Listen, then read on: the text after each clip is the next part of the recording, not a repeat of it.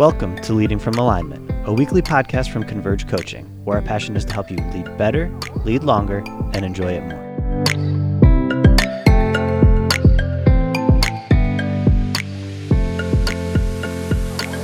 Well, we're back again for another week of talking with our coach and friend, John Obolewski. How you doing today, John? I'm doing well, Jim. Good to be with you. Good. I can't believe this is episode 10. This is number 10 in the books here right now.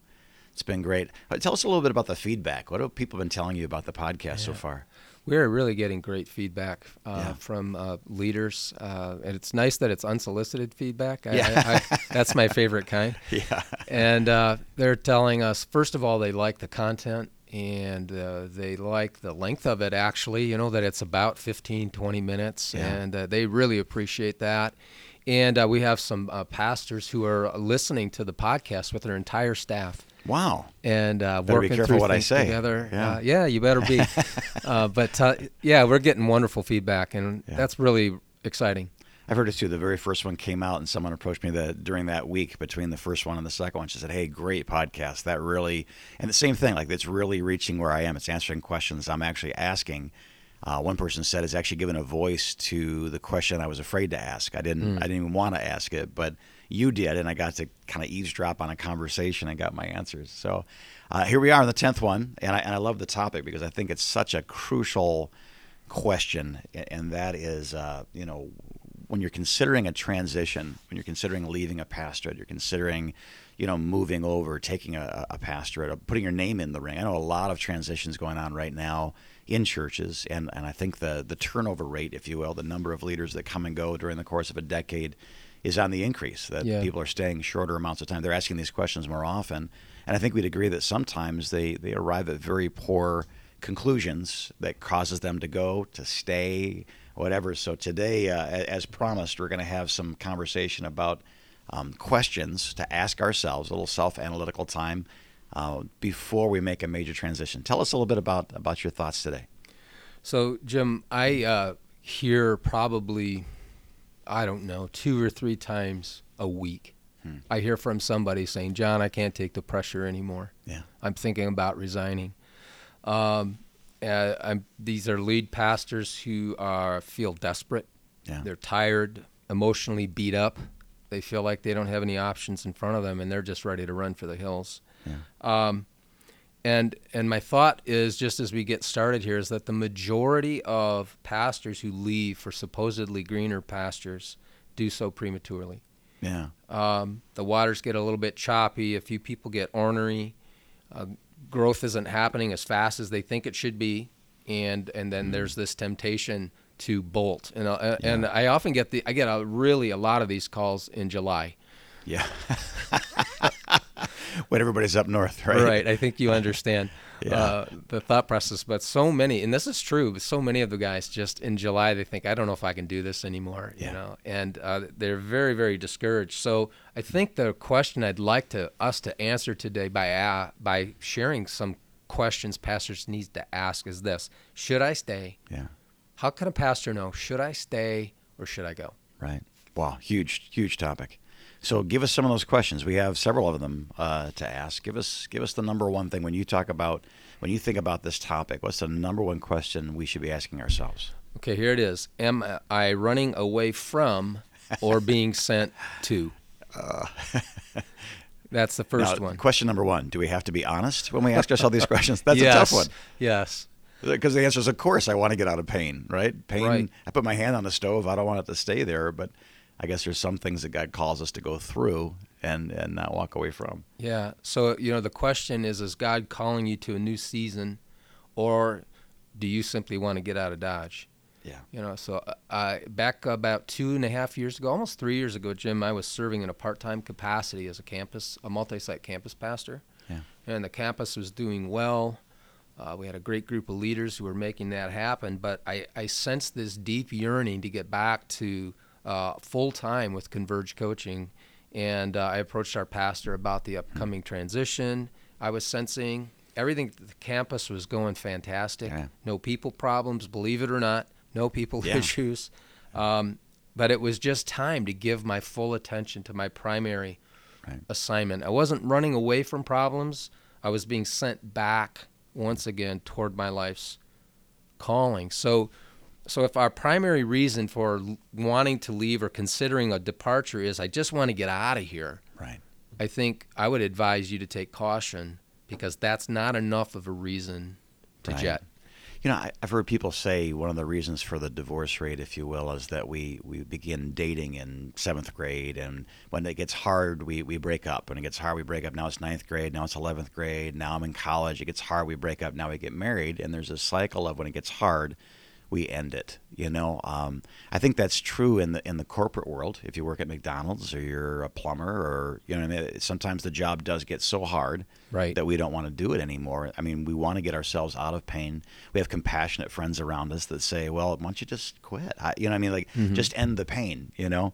I think pastoring a church is different, though, right? It's not a job. It's actually an agreement between you and the Lord to care for people in an obedient way. It's Right. So we got to think of is it true or false in your mind that when we think about pastoring, it really is more of a marriage than it is a dating relationship? Does that seem true, or is that too strong? That's a great question. I would lean more toward it being a marriage than a dating, for sure. Yeah. I don't know if I want to go 100% Right, 2 till feet death in. do us part, because they'll kill you. Yeah. Right, because the truth is that there are some situations that are so toxic Yeah. and dehumanizing Right. that you may need to get out. Right. And I've walked through several of those with some of my clients before, and they legitimately needed Right. to be in a new place. But again, those were the exception, not the rule. Right. Right. So I think when it comes to obedience, really we're supposed to finish. We're not really supposed to quit.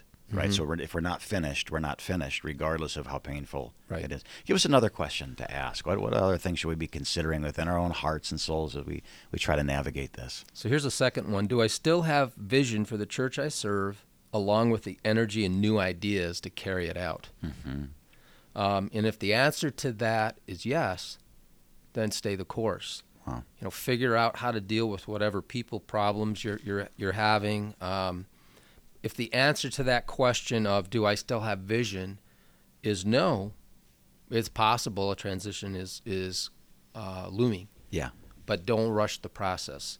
You know, take time to pray and journal and seek advice. Good. I never thought I would help as many guys through transition as I'm helping now. I'm surprised by it, Jim. I never thought that I would be doing that kind of work, but we've probably right now have a dozen clients Wow. that we are working with that are in some stage of transition.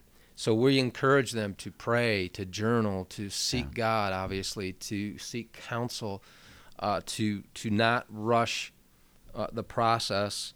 And, you know, after they kind of work their way through that, here's some of the conclusions they would come to. Some of them say, nope, I'm supposed to stay. Right. And they do that. What percentage, just off the top of your head, what percentage say, "Oops, leaving was a wrong thought, and I wasn't supposed to do that"? I want to say probably about 50%. Right. Okay. So It's if about it's half. 50-50, and someone's listening to this right now, statistically or experientially, really the thought to quit is wrong 50% of the time. Then, Yeah. Once examined, once counseled, once Yes. reviewed. Wow. That's a much larger percentage than I would have thought, to be Yeah. honest with you. Yeah. And that's anecdotal, right? It's not, those are my clients, but I would say about 50% end up staying. Yeah. Yeah. That's good. So what they needed was encouragement, help, instruction, friendship, Right. a day off, Yes. something else balanced in their life. And once other parts of them got healthy, they realized leaving was another symptom of not being healthy, not God's will for their life. And that raises a good point. I think sometimes guys want to leave just because they're exhausted Yeah. and they need some time off. Guilty. Honestly, like 7 years ago, I had that complete burnout and resigned to my wife and to my presbyter, and had not yet told my family or my congregation or anything. But I was done and waiting. Once I found someone to take that position from me, I had every reason to leave. And it wasn't until we went away for 3 or 4 days to Phoenix in February for a conference someone had already paid for us to go on, or I would have never gone. All of a sudden, sunshine, sleeping in, holding my wife's hand. We came back completely changed. And the Lord spoke to us too. It wasn't Right. just that. But it was such to take a few days off in the sunshine in February. We had a 100-degree change. We went from 80 degrees when we left to 20 below zero when we got back. And I tell you what, if God hadn't spoken to me, I just stayed on the plane and gone back to Phoenix. It was that bad. Well, before we run out of time, give us another one. What other questions should we be asking ourselves? So here's the third one. Have I learned here what God wanted me to learn? Yeah. I think, and I don't think this, I believe I know this, that God is more committed to our character development than he is our comfort. Right. And he uses this role of pastor to help a congregation mature in its faith, but also to help the pastor, him or herself, mature in their faith. And I look at lead pastoring especially like a vice. It's a role that God uses to squeeze us, to push up into our conscious awareness issues like people-pleasing, insecurity, fear. And he does that because he loves us. Right. And he wants to heal those fractured parts of our lives. So before you leave, ask God, have I learned in this current assignment what you wanted me to learn? Right. And if no clear answer comes, that might be a signal to you that there's something left for you to learn at your current post. So even that would be my third one. Right. Even though it's hard. Yep. Yeah. And remembering that God doesn't waste, and everything we go through prepares us for the next thing that God has for us. Not, it's not a bad thing. It prepares us for the thing. It isn't faith. It's tested faith that develops perseverance. That's right. All right. What's number 4? Number 4, am I flying solo or do I have a team helping me process this decision? Oh, that's huge. Yeah. I mean, if you ever needed a coach or mentor, transition time is it. Right. I mean, you could try to make the transition alone, but why would you? Right. In my opinion, there are very few leaders, if any, that can really make a healthy transition in a vacuum.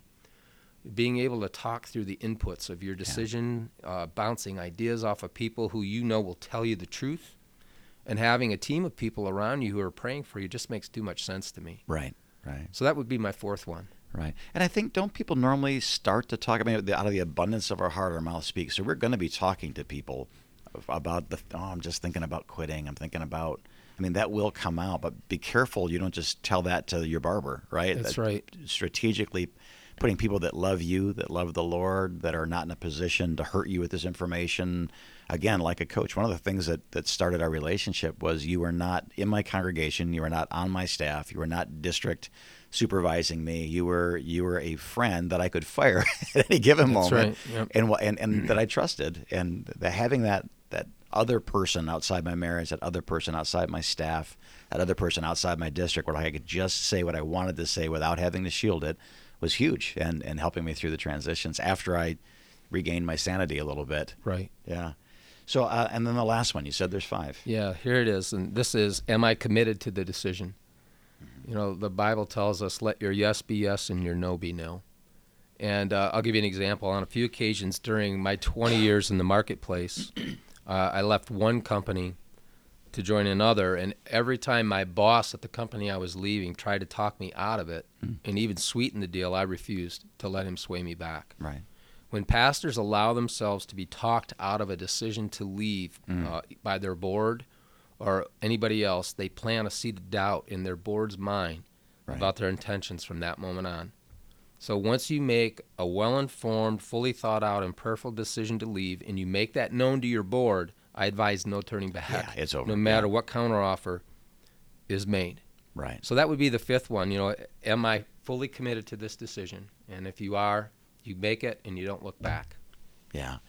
And that puts the pressure on you to make a quality decision too, it does. Right? It's not hey guys, I'm just feeling like maybe it's time for that's not even fair relationally. Right. That's not mature. That's not responsible. That is I think you can say that to the close friend, confidant, yes. your doubts and fears. But not to your board.